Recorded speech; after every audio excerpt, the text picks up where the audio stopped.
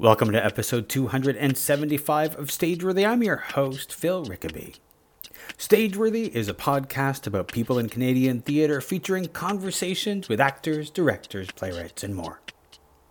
If you've enjoyed listening to Stageworthy and you listen on Apple Podcasts, please consider rating the podcast with 5 stars. And if you're so inclined, you can also leave a review. Your ratings and reviews help new people find this show. And you know what? If you know someone that you think will like Stageworthy, tell them about it. Some of my favorite podcasts became my favorites because someone I know told me about them. And remember, you can find and subscribe on Apple Podcasts, Google Podcasts, Spotify, and everywhere you get podcasts. If you want to support Stageworthy, consider dropping some change in the virtual tip jar. You can find a link to that in the show notes. Your support helps me continue to bring you great conversations in Canadian theatre. You can find Stageworthy on Facebook, Twitter, and Instagram at StageworthyPod, and you can find the website with the archive of all 275 episodes at StageworthyPodcast.com.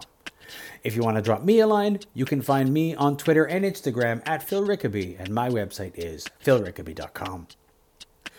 My guest this week is Keith Tomasek. Keith is an award-winning arts marketing consultant and the founder of Stratford Theatre Reviews, as well as the host and creator of the Performers Podcast.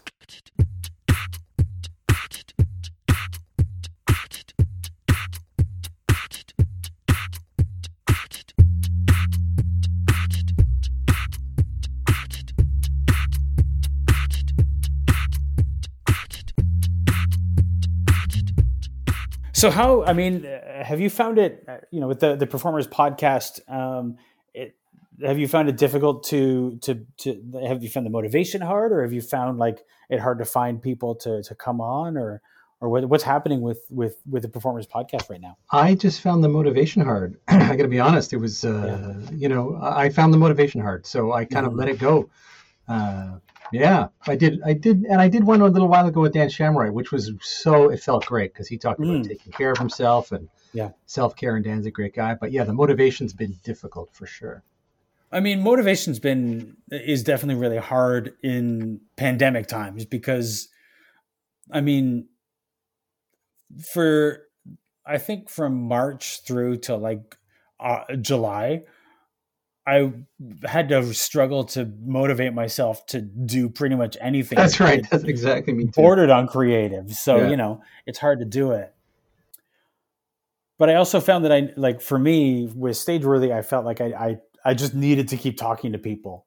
It was like the only time I was connecting to people was when I was doing the podcast. So I got so depressed I couldn't do anything. Literally, it was bad. But it's great now, but it was bad at the beginning, that's for sure. Yeah. Just to talk shop a little bit, one of the things that I'm curious about for you is when you started doing a podcast, when did you start and what made you start doing one? I used to listen to when I lived in Dubai and Abu Dhabi, when podcasts just began. I used to have. You just cut out on me. Sorry. I've just opened up something on my. I'm gonna stop fucking around. Hang on. I just tried to open up something to find out how long I've been podcasting, but I'm gonna shut it down. So I had a 2-hour drive. Well, 2 hours there, 2 hours back. So I was in the car a lot, and I needed something to listen to, and the local radio was no good. And that was when podcasting had just taken off. So I listened to a few different podcasts back then. And then when I got back to Canada and started running Stratford Festival Reviews, I was just interested in the medium. I like radio. Audio is my favorite medium of all. And I just decided to do a podcast, and it took off. It was a big hit. And it's been almost 6 or 7 years. I started a long time ago. But I'm not like you. You're a machine. I've only got 100 and some odd episodes. You just are pumping them out. It's amazing. There's a trick to it, and that is to do a blitz. I do a blitz every so often where I'll just do as many interviews as I can so I have a bunch in the bank. Sure. It looks like I'm a machine, but I do that for 2-3 weeks, and then I'm really lazy after that. That's funny. Well, whatever it's working for you, whatever it is, it totally works. Yeah. So I just like audio, and like you, and I also was alone in London. So I'm in London, Ontario, and I wanted to talk to really cool and interesting people. So back then, a podcast was you could talk to anybody, and I did. Mm. It was great. One of the things that I've found is that it's pretty rare for somebody to say no. Absolutely. And even if they say yes, they often follow up with like, but I don't even know if I could fill an hour of time. And it's funny. always like, you can. Everybody can. Have you found your downloads going up? Like, I'm honestly not checking because I haven't done anything. Are your numbers, so the podcast industry, I went to what's it called? I went to PodCamp, not PodCamp. I went to the big podcasting conference in October. Mm-hmm. And so what people were saying there was that the numbers went drastically down in March and April, and then summer is always quiet, and then they are picking up a little bit, but they're still down year over year. Is that your experience as well in terms of downloads? I mean, mine have been pretty consistent. Oh, good. I did see a dip in March, but March, April, but I felt like that was, I mean, everything dipped. That's right. So I wasn't surprised by that, but it's been pretty consistent. The numbers that I see today are pretty close to what I was seeing before everything shut down. Good. So that's good. That's really good.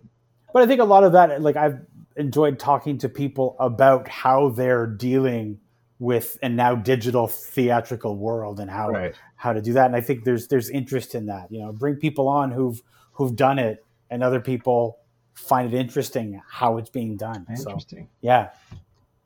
Did I tell you that in the last 2 months I've helped sell $400,000 worth of tickets to virtual events? No. Okay. Please tell me. That's true. How? Okay, so let's talk about that, because in the time that you've sort of like let podcasting slide away a little bit, you've been doing more about the digital marketing. So let's start with that. Is there a difference between marketing a digital event to marketing a live event? There's a big difference, yeah. And so I did some, when the pandemic happened and my clients that I work with, artists and theater companies, needed help, we did some live performances in March, and everyone was like, "Oh, this is great," but it felt, and we were making money for them. The artists were making money, and the companies were selling tickets to digital events, but it felt like disaster relief. It didn't feel sustainable, So I sat down with myself and some other people that I work with, and we tried to create and learn everything we could, a model that would allow artists and theater companies to try to build some sustainable revenue through virtual streaming. Mm-hmm. So the biggest difference that we were able to identify were two. There's no scarcity with virtual tickets. So the audience consumer perceives there's an endless amount of supply and there's no rush to get tickets. So the data, and this was reaffirmed, I went to the International Ticketing Conference. I attended it, but I also spoke there just a little while ago. That's the data. People are buying tickets much closer to the actual performance date. So that's a huge change. And you have to adapt your marketing strategies around that. And the other thing is, and this seems less obvious, but it's still important. So there's no scarcity, but you can create scarcity. You can create other, there's not as many seats. There's unlimited amount of seats, but you can create other scarcity options. The other big thing is status. And when I say status, you kind of go, what? And we're talking about opening night versus the rest of the run.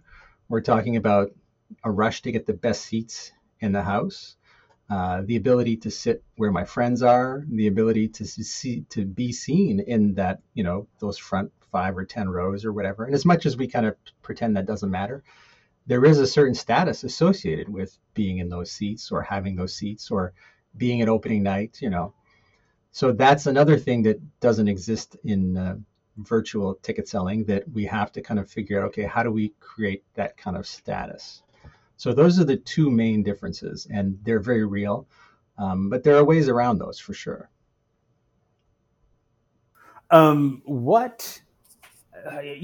Just to jump back, because back in March, when I first started seeing digital productions, there was a lot of giving it away. Yeah. There was a lot of, I'm doing a free performance. And that was so necessary at the time. Like I think that people were feeling like we just like people are so stressed. Let's just do it. But I also feel like it set a dangerous precedent as far as trying to, create art, but also be able to sell that art. When people are giving stuff away for free, it's harder for people to say, now I need you to pay for it. That's, you know what I mean? Yeah, absolutely. That's absolutely true. And that was the disaster. That's what, we kind of came up with the disaster relief period. But to your point, for some artists, it works. Like I've got an artist that I work with in New York. Her name's Kat Edmondson. She's a vintage jazz sort of performer. She sounds kind of like Blossom Dearie, except she's got a more contemporary edge. And she does lots of, the American Songbook, American Standard Songbook, and she does lots of Broadway tunes. And she was on a 42-city tour and got canceled. And she started doing live free shows. And after I had success with some other artists charging, $20, $30 a ticket and generating revenue, I reached out to Kat and I was like, hey, let's charge money. And when she explained to me what she was doing and why she was doing it, it made sense for her. So we worked together, and I'm still working with Kat now, and we are upping her game in terms of we're getting more money per performance, and we're working harder and spending more money to promote the free performances, but we're getting more money per performance than she was getting before. So for her, it's all about building the brand and extending her reach and keeping in contact. So when she goes back on tour, those people are going to be the first ones to buy tickets. And in the meantime, I'll be honest, she's actually doing quite well with the weekly. She does a regular weekly Sunday night show at 7 p.m. And it's going well. Yeah. So what in terms of like creating marketing for a digital show, because I think a lot of us, especially independent theater artists, we worked at it. We sort of had like a thing we understood about promotion and the way that promotion would work for a live show, how far in advance to start doing things and all of that stuff.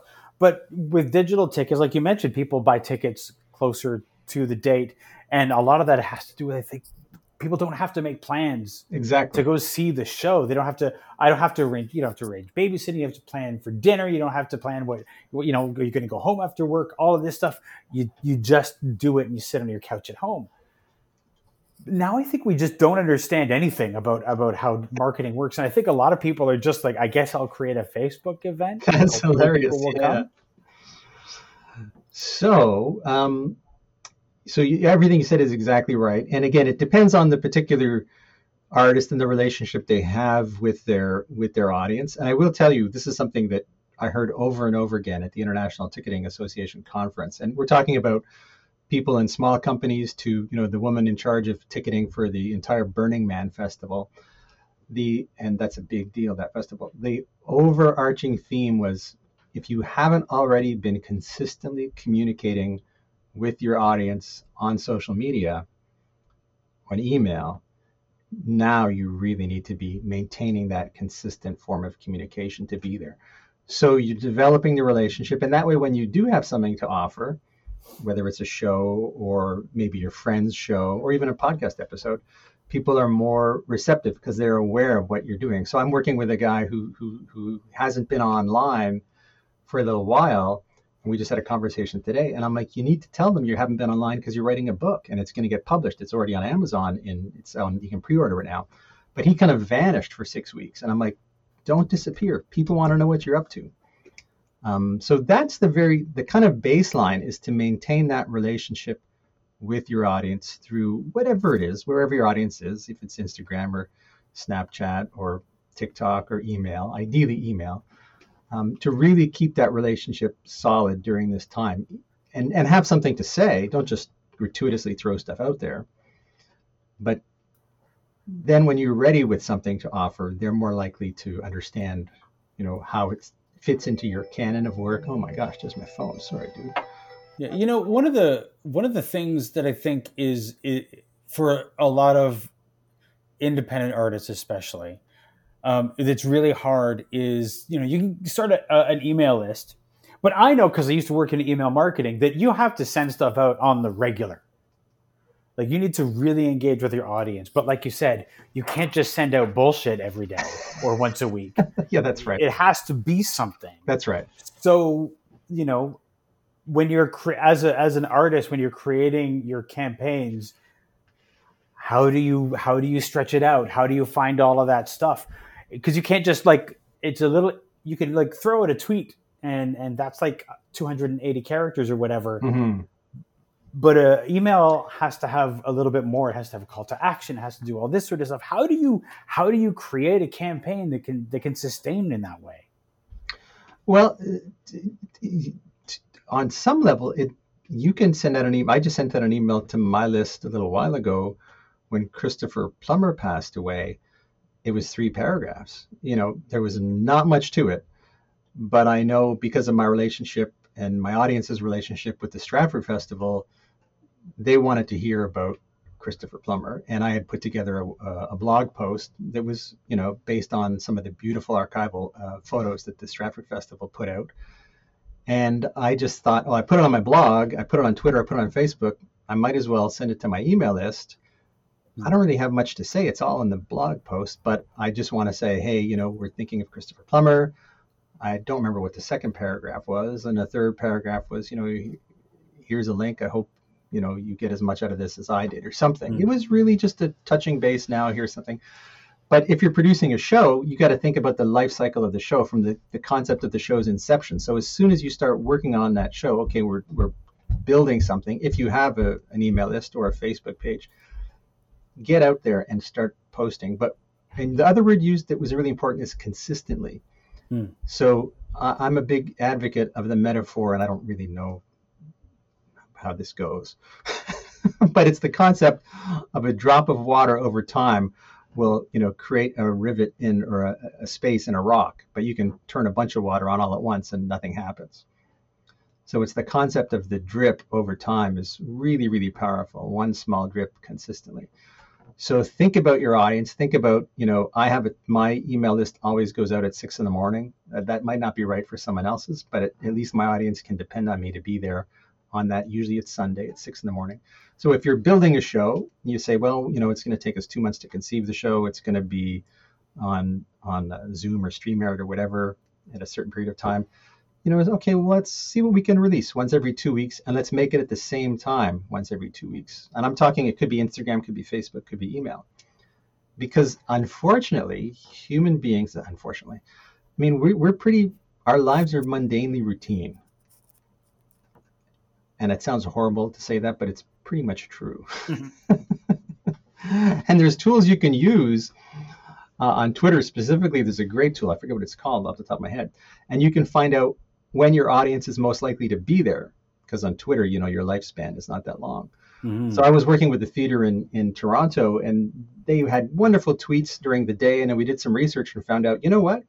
Your audience is online at 10:30 after the show. But you guys are all at home. You haven't scheduled any tweets. Well, that's because at 10:30, they want to talk about the show. They want to see what other people are saying about the show. Mm-hmm. So that theater company started tweeting. You're sending automated tweets, at 10:30 just to be there for their audience.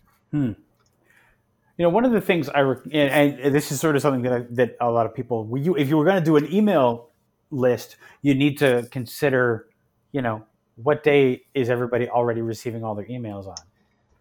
Yeah, you can overthink that. I don't know. Sure, but I remember, when I worked in email marketing, I think it was Wednesday was like this massive day for email. And it's like everybody was sending their emails on Wednesday because somebody had published some kind of blog post that Correct. You should send all your emails on Wednesday. And so everybody was. And so in some ways, you got sort of trapped in if you sent mail on Wednesdays as well, along with everybody else, well, you kind of got lost in it. You're right. Absolutely. But then again, as you say, you can overthink it because maybe your audience is not the audience that's getting emails from Air Canada and from Walmart and other companies that are also sending emails at the same time. Exactly. It's really getting to know your audience and listening to them. I was just listening to a podcast with, I'm not a YouTube, I help clients with YouTube, but I'm not a YouTube nut. But there's a guy called Mr. Beast. Are you familiar with Mr. Beast? So He's one of these. Vaguely. He's the YouTube guy that, like, he gives away house. One of his big things is he ordered a pizza. The pizza delivery guy came and he gave the pizza delivery guy the house. That's how much money this guy makes off YouTube, because that's what he does. Yes. And his producer, whatever you want to call it, was on this podcast and just talking about, he said, I'm going to be honest with you. I got to know this guy's audience by reading every comment for the first few months I worked with him. I understood what they were thinking about. I understood when they were commenting. So that's when they're online. And this is a guy, we're talking millions of dollars. And he's like, you wouldn't believe how much time for me to get this audience to where they are. I started out by really listening to my audience. And it's the old street performer. I used to be a street performer, Phil. And when I first started, it was me and my buddy Gary Yates. We'd been in a little corner in old Montreal, the crappy corner, no one was there. And we wanted to get to the big corner. And all we had to do was, our act didn't change much, but we just started listening to the audience to develop our act.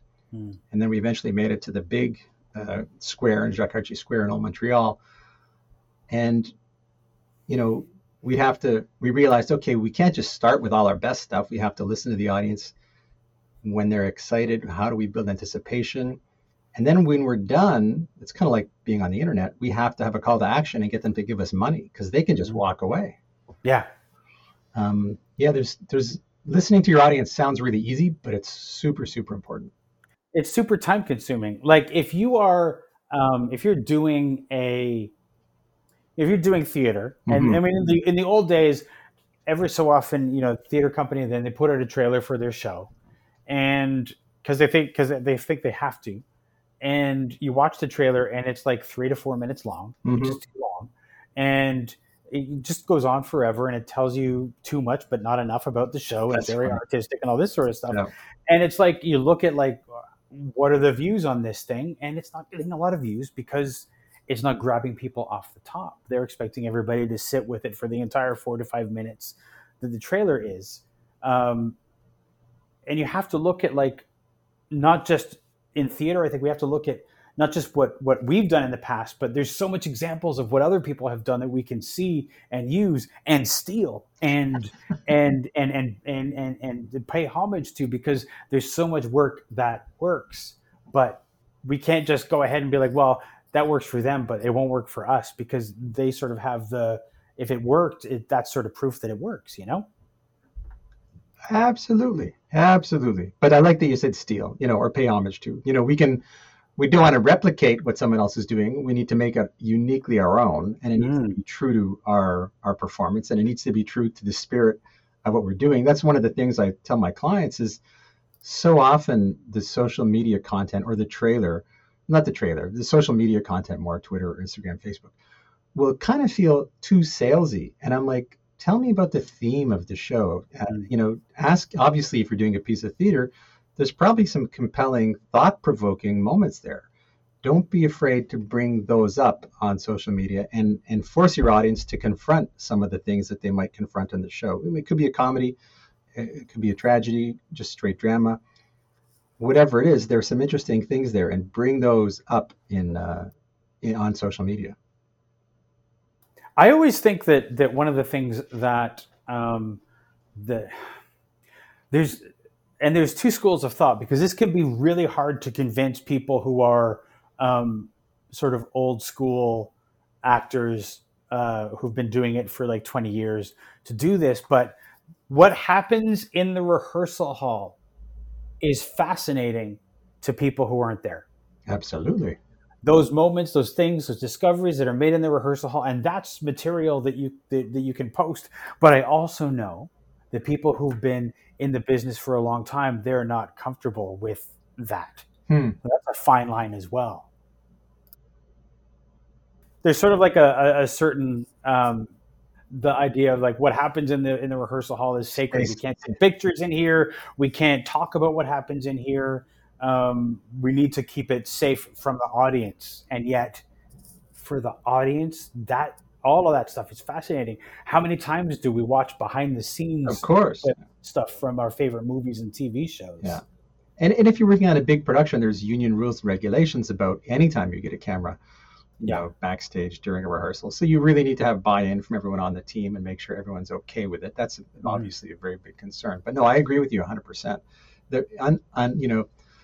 peeling the onion skin about the process is definitely something that people are interested in seeing. Mm-hmm. And again, doing that, posting that content regularly, and taking them along with you on the journey. Yes. And for you, it's a journey of discovery. As you're working through the piece, you're discovering it. There's no reason why the audience, as small as it is, and we're talking, even if it's, you got 50 people, take them on that journey. Well, the thing about it, even if it's 50 people, that's 50 people who are invested in that journey. Exactly. And that can make them into advocates and other salespeople, and they're your sale, they're your what's the word? Your advocates or your army, Yeah. I mean, I'll be honest, you talked about it takes a lot of time. A lot of what I learned and what I was inspired by happened from Lisa Middleton. Lisa's now the Vice President of Marketing and Communications at the Segerson Center for the Arts. It's in California. She was at Lyric Theater in Chicago before then. But she started out as the Director of Marketing and Communications at Stratford. She was there, I think, until around 2013. And when social media kicked in, Lisa and her small team responded to every single tweet, every single Facebook comment. And I can tell you, some of the people that worked there were, the last thing they ever wanted to do is ever go on Twitter again, because they spent so much time responding. But boy, did she build a solid foundation. It was so impressive. And she had one or two opening nights just for the 10 or 20 regular Twitter people that she recognized were sort of, this is before influencer marketing was a thing. Right. But yeah, they worked really hard at building that audience, one person at a time. Yeah. Now, you've worked with some big companies. You're doing all this. Helping people sell tickets and marketing for all of these digital shows and other shows. In this particular landscape, what could a small independent theater learn from one of the bigger companies that you've worked with? Well, that's exactly what I just mentioned there. So Stratford, even though they're a big company, they treated every interaction on social media as it was important as their. I mean, they get big donors and all that fancy big money, but they sure made. And I was just a regular. This is before I did Stratford Festival Reviews, the website. I mean, they made me feel like my opinion cared, and I was like, wow. So when I tweeted something, I just love that production of whatever it was, Fiddler on the Roof, they would say thank you. Like, they wouldn't just give me a heart. They would actually say thank you. Mm-hmm. So if small companies, the one thing I guess you can learn is to treat every interaction as being valuable. And I say this to all my artists, especially on Facebook. Facebook and Instagram, the algorithm is looking for how quickly you respond to stuff. I mean, there's a lot of things that the algorithm looks for, but one of them is that two-way communication. That's what Facebook's all about. So yeah, you got to go on Facebook or Instagram once a day. And if you put something up and someone said, hey, this looks cool, you just got to give them a like. It's better if you comment, and you can cut and paste. There's no reason why you can't cut and paste. There's a tool I use called Text Expander, which allows you to cut and paste with fields, so you can add their name, and it sounds canned, but if you do it well, it's not canned. But the message is to have the right tools, take a bit of time, get organized. It's really the one thing I find with smaller organizations is they don't take the time to make a plan and assign some roles to people and make it easy for everyone involved. So I did a thing for a relatively mid-sized company, and one of the things with Facebook is when you put a Facebook post up, you have a 90-minute window to really get the algorithm excited about it. Mm-hmm. So let's get everyone we can in the company and the crew to to share it and to comment on it and to like it. The way to make it easy for them is to say, hey, that post is going out at 3:00 every day. Or every 3:00 every Tuesday, whatever, make it consistent so that everyone on the team knows, oh yeah, it's Monday morning. I better check and like that Facebook comment and share that Facebook comment, as opposed to just doing it when it feels right, because then it's like, oh no, I got to email everybody. So a little bit of scheduling, a little bit of organization with the team. And as a small team, you kind of have a bit of an advantage on some levels because things like MailChimp are free. Like, I mean, I have a MailChimp account with thousands of email addresses, and I'm paying especially during the pandemic. I didn't send any emails, and I guess I could have archived and deleted the emails, but I didn't bother. But yeah, MailChimp's free for 2,000 or less subscribers. Mm-hmm. Yeah, that's an incredibly powerful tool as well. So powerful.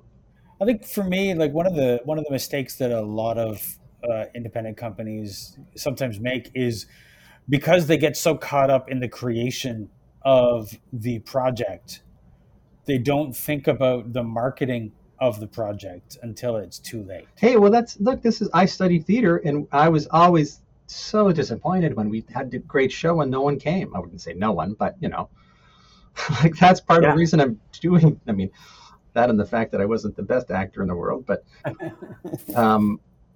yeah, I would just get so frustrated when people wouldn't show up for something that I worked so hard to create. So now I encourage people as much as they can to think about the extended, like right from the beginning of inception to your closing night, to create a schedule, create some targets and goals, especially around opening night, and if it's a virtual event, you've got that week before the ticket goes on, the week before the opening night of the virtual event, or if it's a one night thing, that's when you're going to get most of your sales. So you have to build up to that on social media or on email. So you're going to have that 7-day ramp up, and you're going to be ready for the sales, and you're going to get the people excited about the sales. So you're not 6 weeks out. My recommendation is usually 6 weeks out when you do your launch, you do some kind of offer, a little bit of an incentive. Maybe it's like a $5 discount, or buy one ticket and get one free, something. And then you shut that off, and then your numbers are going to go down. And then you come back in that last 2-week period. Throughout the 6-week period, you're creating content, creating consistent content backstage, some of the things we talked about, rehearsals, some of the themes of the show. And then that last 2-week period, particularly the last 10 days, is getting a little bit more aggressive and letting people know time's running out. We only have so many seats. Give them a little bit of a push, and don't hesitate to give them a push, your audience. Mm-hmm. Yeah. I remember I was talking with the Fringe artist, Jillian English, a few years ago. And she was talking about the fact that when she creates a show, the first thing she does, she creates the title. Mm-hmm. And then she decides how she's going to market it. And then she writes it. Wow. So it's like she's thinking about how she's going to market her show from the beginning. And I always think I don't write like that, but like the idea of as soon as I've done something, then I start thinking about what is it going to look like? What will the marketing look like? What's the strong imagery that I'm going to have in my poster, like right from the start? Because if I'm waiting until the few weeks before the show opens, or even during rehearsals to do that, I don't have time to do that. You've got to do it like you said, from inception, from right at the beginning, and make sure that you've got your material ready to go so that you're not doing it at the last minute. No, it's so for the small companies, even for the big companies, much better to have a plan going forward and then deviate or fall off the wagon, or in the best case scenario, execute the plan. But with no plan at all, yeah, you're going to struggle. I mean, and I'm glad you mentioned the Fringe Fest. That's how I started. That's where I really realized the power of marketing, because Gary Yates, my buddy, and I, we were at the Edmonton Fringe Festival. We just arrived as street performers, so we didn't have a show for the theater.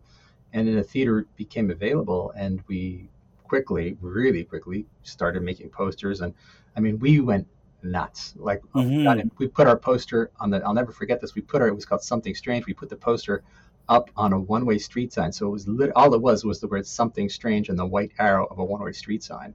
And it looked so pretty. It ended up in a picture in the newspaper. But, we got in trouble because we were, I don't know what the word is, defacing public property. And, we were the first ones to duct tape posters to the ground. This is a long time ago. So I realized, there's a million shows going on. We have to work it.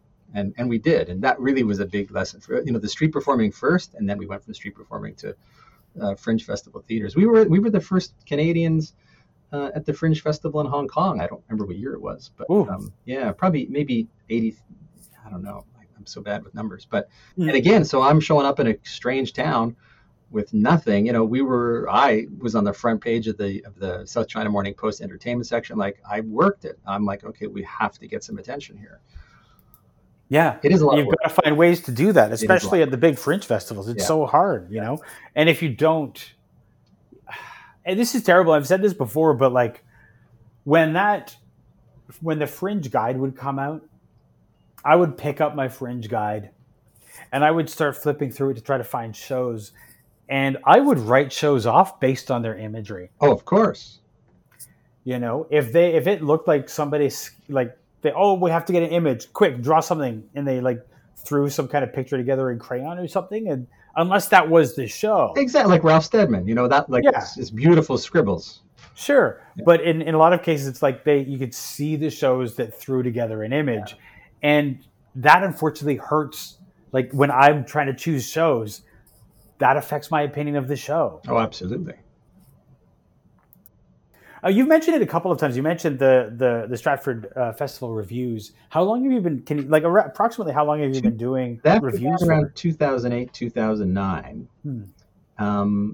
So it's a website that's dedicated to the Stratford Festival and the artists of the Stratford Festival. It's the #1 independent site for information about the festival. And so it started out with me just wanting to. I don't write reviews myself on the site. I collect all the other reviews. So it became the go-to place for anyone who wanted to know what show should I see. Because this is what happened. I can tell you the guy's name. I don't usually say this. I read a review of Cabaret from Richard Izunian in the Toronto Star. 5 stars, best show ever. Got to go see it. My wife and I spent, $200 for tickets at the end of the day, drive, babysitter. It was a lot of money. And I'm like, that was not a 5-star show. It was good. Wasn't a 5-star show. And then the next day I read Kelly Nestruck's review in the Globe and Mail, and he didn't tear it apart, but he was way more critical. And I thought, I can't be the only one. So I just created a website where I collected all the reviews. You get the Toronto Star, the Chicago Times, the New York Times, you get different bloggers in Toronto and anywhere else. And it just took off. And I have to say, like, it's had I don't know, I haven't looked in a while, but many more than 2 million hits, and I haven't looked for a while because there's nothing going on this year really. But yeah, it really made me positive, and it made me feel good about the future of arts journalism in the sense that I know there's a demand. I could tell by the way people were coming to that website and spending on average 4 minutes looking at the content there, that there was an interest in good arts journalism. So I would do feature stories, I would do interviews, but I didn't do reviews. And I had some other writers as well. But it's also discouraging because, Richard Izunian doesn't have a job, and there's no full-time arts reporter at the Toronto Star now. We've got 2 people who one of them has another full-time job. Robert Cushman's no longer with the National Post. I don't know what's going to happen with Now Magazine, Glenn Sumi over there. So I feel for the arts, because arts journalism is disappearing. It's hard to get a story now in a newspaper, as you said earlier. Yeah. That's kind of a downer. Sorry, Phil. I mean, no, that's but it's a fact. It's a fact that it is. I remember a couple of years ago, there was a course on how to do theater criticism. I remember that, and they sort of did a whole apprenticeship sort of with Glenn Sumi at Now, and they wrote the reviews for the Fringe Festival that year. But again, it's all well and good to have a course for arts journalism, but where are these people going to write? I know. And that's the sad thing, I think. Well, it's going to be people. It's going to be people like me and other people. There's another sort of. What is it? There's a sort of, he does classical music and classical theater. What's it called? There's a website in Toronto. It's actually pretty good for that highbrow. I don't want to use your highbrow, but he's more establishment. Actually, I can't remember the guy's name. Sorry, I can't remember his name. But so there's definitely room for more. And I'm kind of out of the Fringe Festival circuit now, but I'd be like, someone should really be doing a website about Fringe Festival shows that would aggregate content about Fringe Festival shows, because so much of what's happening at Fringe Festival shows tours. And look, don't get me, I didn't make any money off Stratford Festival. There are ads on the site. So I do charge some people for advertising because I deliver them a real specific audience. But at the end of the day, it doesn't even come close to paying for the hours that I put into it. My host, because of the website, when a show comes out at the beginning of the season, I'll get thousands and thousands of hits in a really short period of time. So I had to get a virtual private network and a virtual private server rather. So my hosting fees are expensive. Like it's not a profitable thing. Yeah. I care, and I'm, dedicated to sharing and trying to spread the word about good theater. Same thing with we're not making money off a podcast too. That's for sure. Definitely not a money maker. Yeah. But so it's going to take more people like us, independents, who care about the arts, and the key thing is to make it discoverable, though. And it's really important to get your stuff out there. Whether you're tweeting with the right hashtags or using Instagram or TikTok. My case, Stratford Festival Reviews, the title is I get a ton of search engine results. I mean, there was a year when I was getting calls. People were calling me because they would search Stratford Festival and my thing came up second, and they'd call me by mistake. It was brutal for 1 year. It doesn't happen anymore, but yeah. Well, there's interesting because you've mentioned TikTok a couple of times. Oh, yeah. And that is the thing, because it doesn't work like other platforms. It's a little bit more complicated to be successful on TikTok. It takes more creativity. It takes a bit more work. And I think that there's no like quick fix to, I'm just going to go on TikTok and we'll be successful because we're on TikTok. It certainly doesn't work that way. No. Have you figured out anything about TikTok, or is it? You got to be playful. You have to be playful. I think, so for me, Twitter is more my jam, instead of me, the old guy. Twitter is, I feel more at home in Twitter because I'm, at heart, a creative person, and kind of, I like the concept of news. And I was the director of news programming here in London, Ontario for a while. And that's what Twitter is all about. What's happening now? What's breaking? If I'm stuck in the border, when I used to cross the border, my instinct was, let's find out what's happening on Twitter. Maybe there'll be an answer there. It's kind of like radio used to be. So I fit, and I have a hard time I'm a playful guy in private, but in public, I'm not super private. I'm not super playful. But yeah, TikTok's all about being playful and being fun, right? So whereas Twitter's all about what's happening now, what's going on, TikTok's way more about that. And that's not me. So I don't have an account there. I just don't feel at home there. I think a lot of people don't feel. Hey, if you're doing a musical theater show, like, you need to be on TikTok. I mean, speaking of musical theater shows, I mean, TikTok created a musical for New Year's, like the whole Ratatouille, the musical thing that happened, wouldn't have happened if TikTok hadn't made it happen. Right. So, like, that stuff is out there. I think also the Star Kids, who are interesting because they crowdfund every one of their productions, but they also then put them online. So it's like, it's a weird, like, very successfully full productions they've managed to successfully crowdfund, and then they also sell out and put the show online on YouTube. Amazing. So, weird stuff. Your theater origin story, you've mentioned being a busker. But you've done busking, you've done fringe festivals, you've aggregated theater reviews, you've done podcasts. What brought you into theater? What's your theater origin story in the first place? I'd say it probably goes back to my mom, who loved music, classical music, and loved the theater. But we didn't have a lot of money, so we couldn't go see a lot of shows. So we saw community theater. And then my mother was a volunteer with the Lakeshore Players, behind the scenes, never on stage. And then I kind of got into the Lakeshore Players. And then I went and studied theater at John Abbott College in Montreal. And and I still was I was interested in the variety arts. So I'll never forget when my mom took me to Saint Wilfrid Pelletier in Montreal. We saw Victor Borg, and I can remember it like it was yesterday. It was so, it spoke to me. A classical pianist having fun and being playful. Everything I said that I'm not a minute ago. So what really, really made it for me, and it's not a coincidence, I suppose, was when I went to see with school The Death of a Salesman at the Stratford Festival. It was Guy Sprung's production, and I remember getting there, and we had like the last row at the Avon Theater, and I was like, oh, that sucks. And then literally within 15 minutes, I was like right on stage with everybody. I can still remember vividly the closing of the show. I still remember crying at the closing of the show, and that was a game changer for me. Mm. Yeah.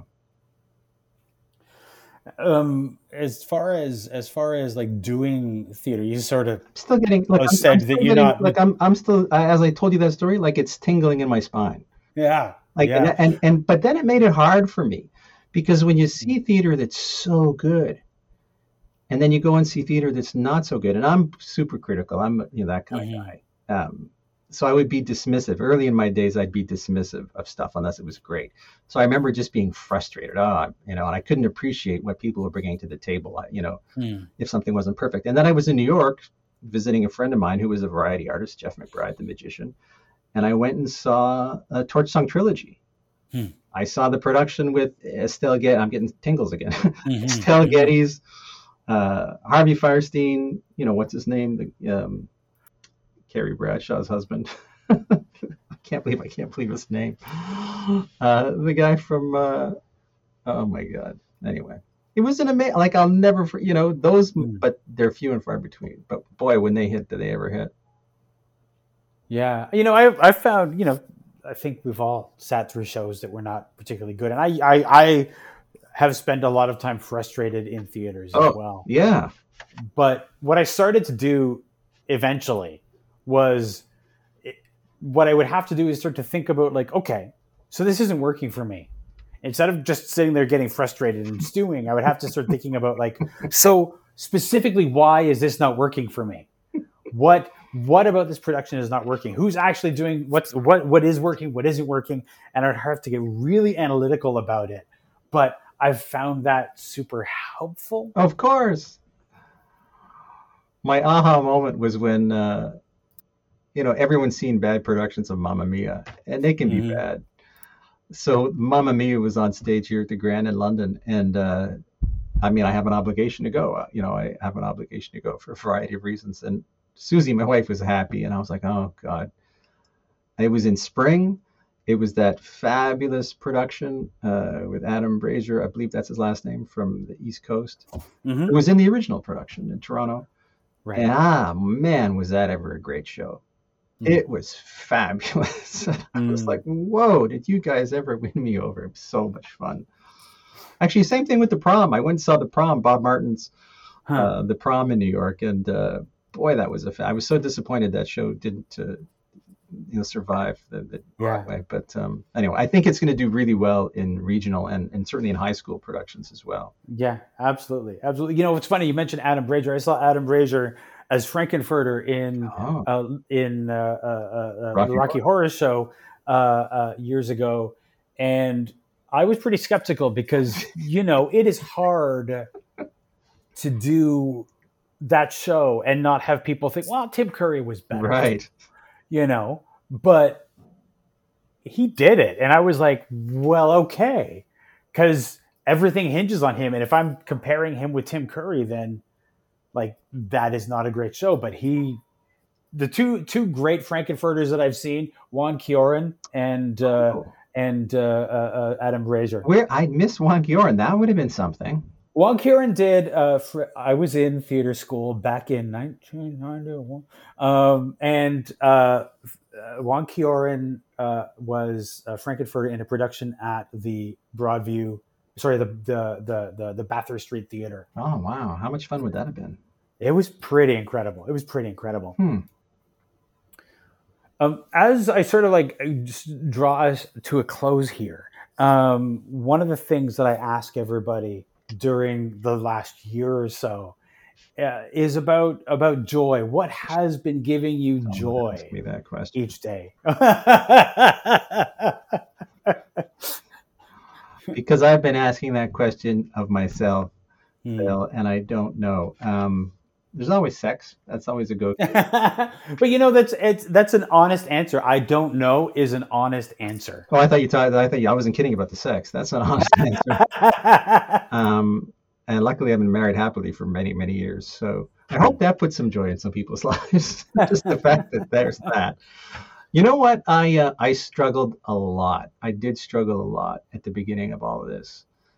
I did, because I was on my way. Actually,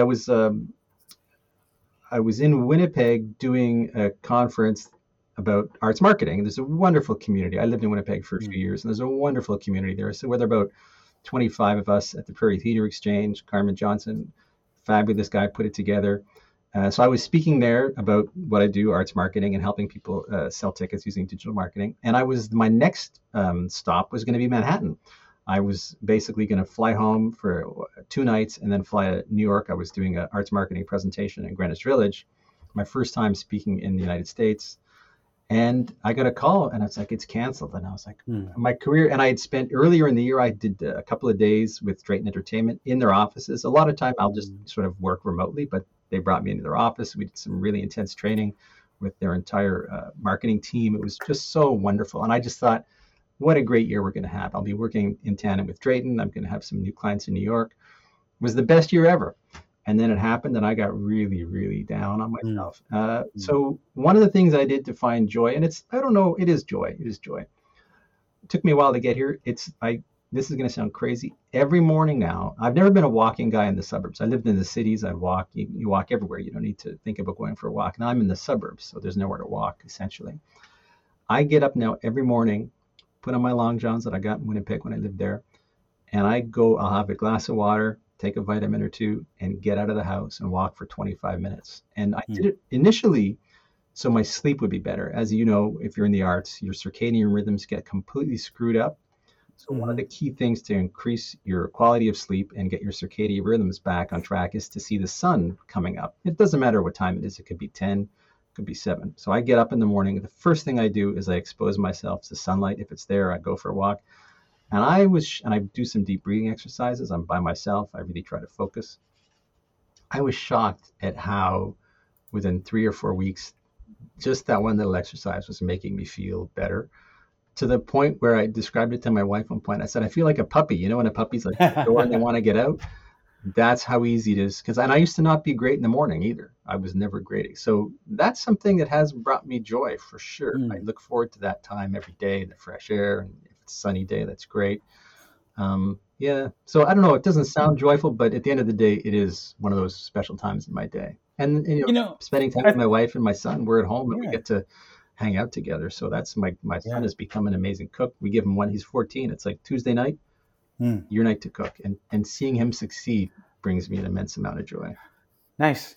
That's great. Yeah, it's a good question though, especially. I mean, it is a tough one, and I think that's why I ask it, because it forces people to think about it.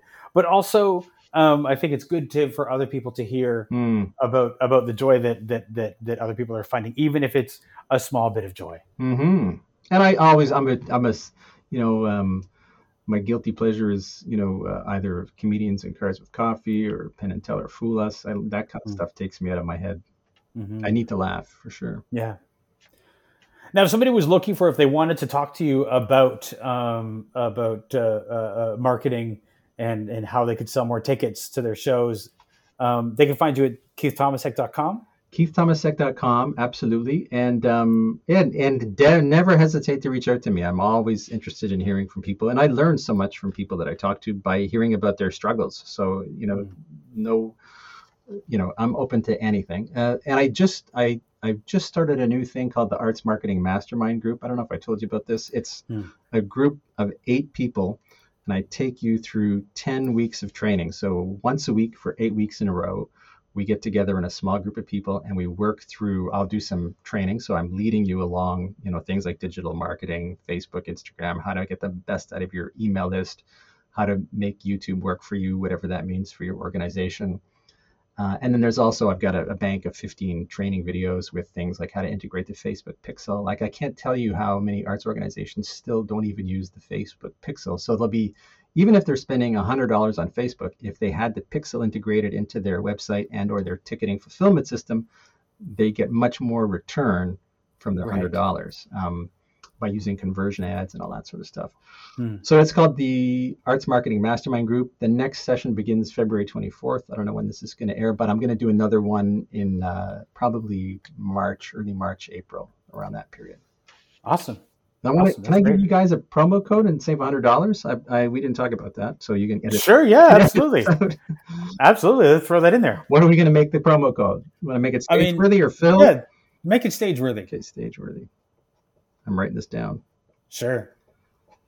Yeah, that's an impromptu promo code right there. I know. I have to go fill it in and make sure it works on the website. Yeah, so KeithThomasek.com, and then it's called the Arts Marketing Mastermind. I'm really excited. Like, I've just started doing this because I've had demand. And sometimes when you help people solve the same problems over and over again, you recognize patterns. You go, okay, let's all work this out together. And and if I can't solve the problem in that 1 hour meeting once a week for 10 weeks, someone else in the room has probably been through the same thing you're going through, and we'll figure it out together. That's great. Yeah, thanks. Thank you so much, Keith. Oh, no, my pleasure. And thank you for all you're doing for the arts. Like, I feel your pain, because I'm sure there are days when you go, why am I doing this? Yeah, sometimes, but you just keep plugging along. Yeah, and it's the joy. Like, I can't wait. Well, I got to be honest. I have to be honest. The most joyful thing that I've done this year was I worked with the comedian Ron James. We did a virtual show, and I've been with Ron for about 4 years, helping him with social media marketing and Facebook. We had 3,400 people purchase tickets. It was $30 a ticket for a virtual event, and those people were so happy. Like, we created so much levity and joy in people's lives that was by far and away the most joyful thing that happened to me in the last little while. Because people were in desperate need of laughs, and the response we got from the audience really was the wind beneath my wings for a couple of months. Yeah, they were so happy. Absolutely. So it can be done. The other side of that is people are willing to pay for virtual experiences if you nurture them along and offer them something that's going to get them where they want to go. Well, that's the thing is one of the things that I've been talking about with a few people is the problem that we have is that everybody's doing virtual meetings. Mm-hmm. Everybody who has a job is spending a lot of time in virtual meetings, and it is very difficult for somebody who's spent all day in virtual meetings to feel like now this is entertainment. And so you can't you've got to do something and make it a virtual experience. It can't just be a Zoom window with nothing interesting happening in it. Well, I'll tell you, all this was a Zoom window with Ron standing in his living room. That's all. But I mean, this is the thing: is that an engaging performer, if it's him standing in his living room and not just like a Brady Bunch grid of faces, that's right. That's more entertaining than everybody's Zoom meeting. But it's a good point you make. I've heard clients who said we're not, because I've had great success with Ron and other people on Zoom. But I've had clients who say, we're not doing it on Zoom. We want to make sure people understand it's not another Zoom meeting. And I'm like, that's okay too. There's other ways. You don't have to do Zoom. Mm-hmm. Well, Keith, thanks so much. Really appreciate the conversation today. Hey, no, Phil, thank you so much. This was really fun. I've been listening for, years, and it's an honor to be here. This is so cool.